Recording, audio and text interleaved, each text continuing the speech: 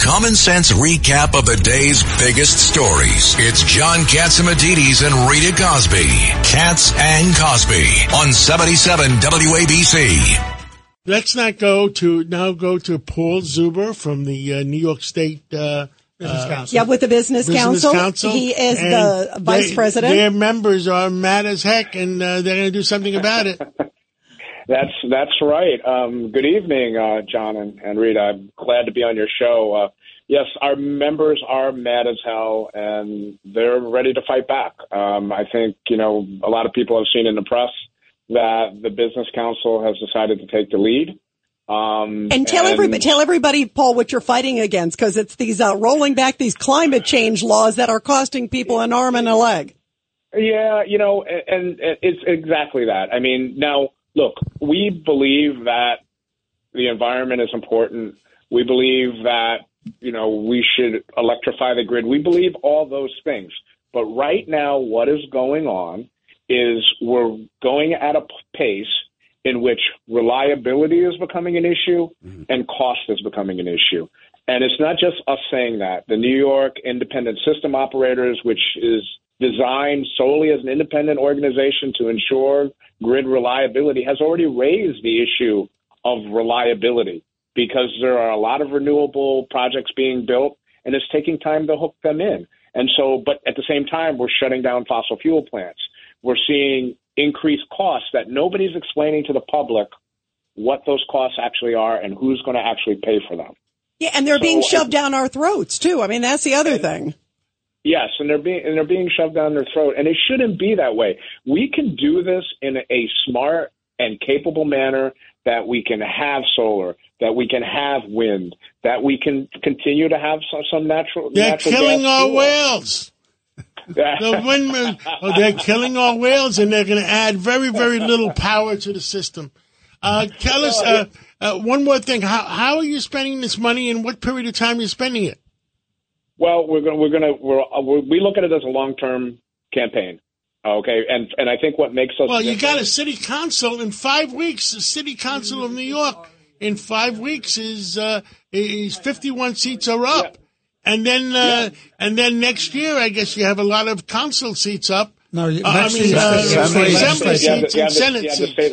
You have the state legislature up next year, and so what we're looking to do is we're looking to make sure that we make the public aware of what's going on. And I think what makes us different than before, John, is the fact that we have a broad coalition. This isn't fossil fuel companies banding their money together. This is retail. This is labor. This is What are you schools. doing about all the CVS's, 900 of them closing, Target is closing, Rite Aid is closing. They're all closing because there's no common sense in getting rid of these criminals.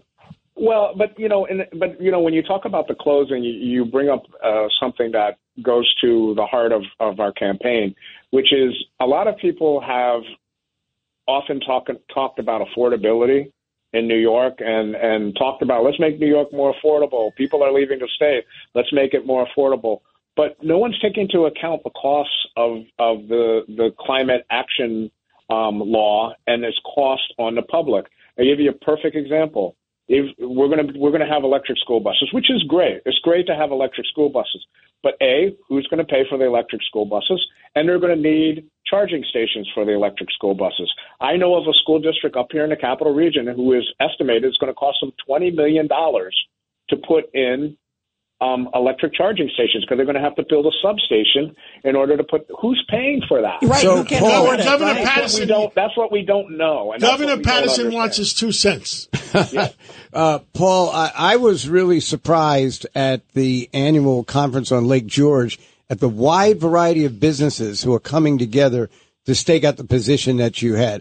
Actually, I thought the reason you all were frustrated was because of my guitar solo there. Oh, you were awesome. By the way, there's many videos of him playing with his band. So I everybody, if you ever want me to send them around, I will. So. Handling legal matters is stressful. So, let the law offices of Frank Bruno Jr. provide you with the insightful counsel you deserve. The law offices of Frank Bruno Jr. has successfully handled thousands of cases for 25 plus years. They focus on elder law and estate planning, but are equipped to navigate you through all stages of family law and divorce to real estate law and probate. The law offices of Frank Bruno. Call 718-418-5000 or visit them at frankbrunolaw.com. That's frankbrunolaw.com. Frank Bruno. He's your numero uno.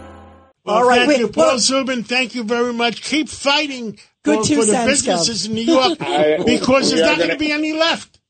We're going to keep fighting, and we got a broad coalition, and so we're going to educate the public on what's going on. And if you haven't counted my company in for anything, count me in. All right. I appreciate it, John. Thank you very much.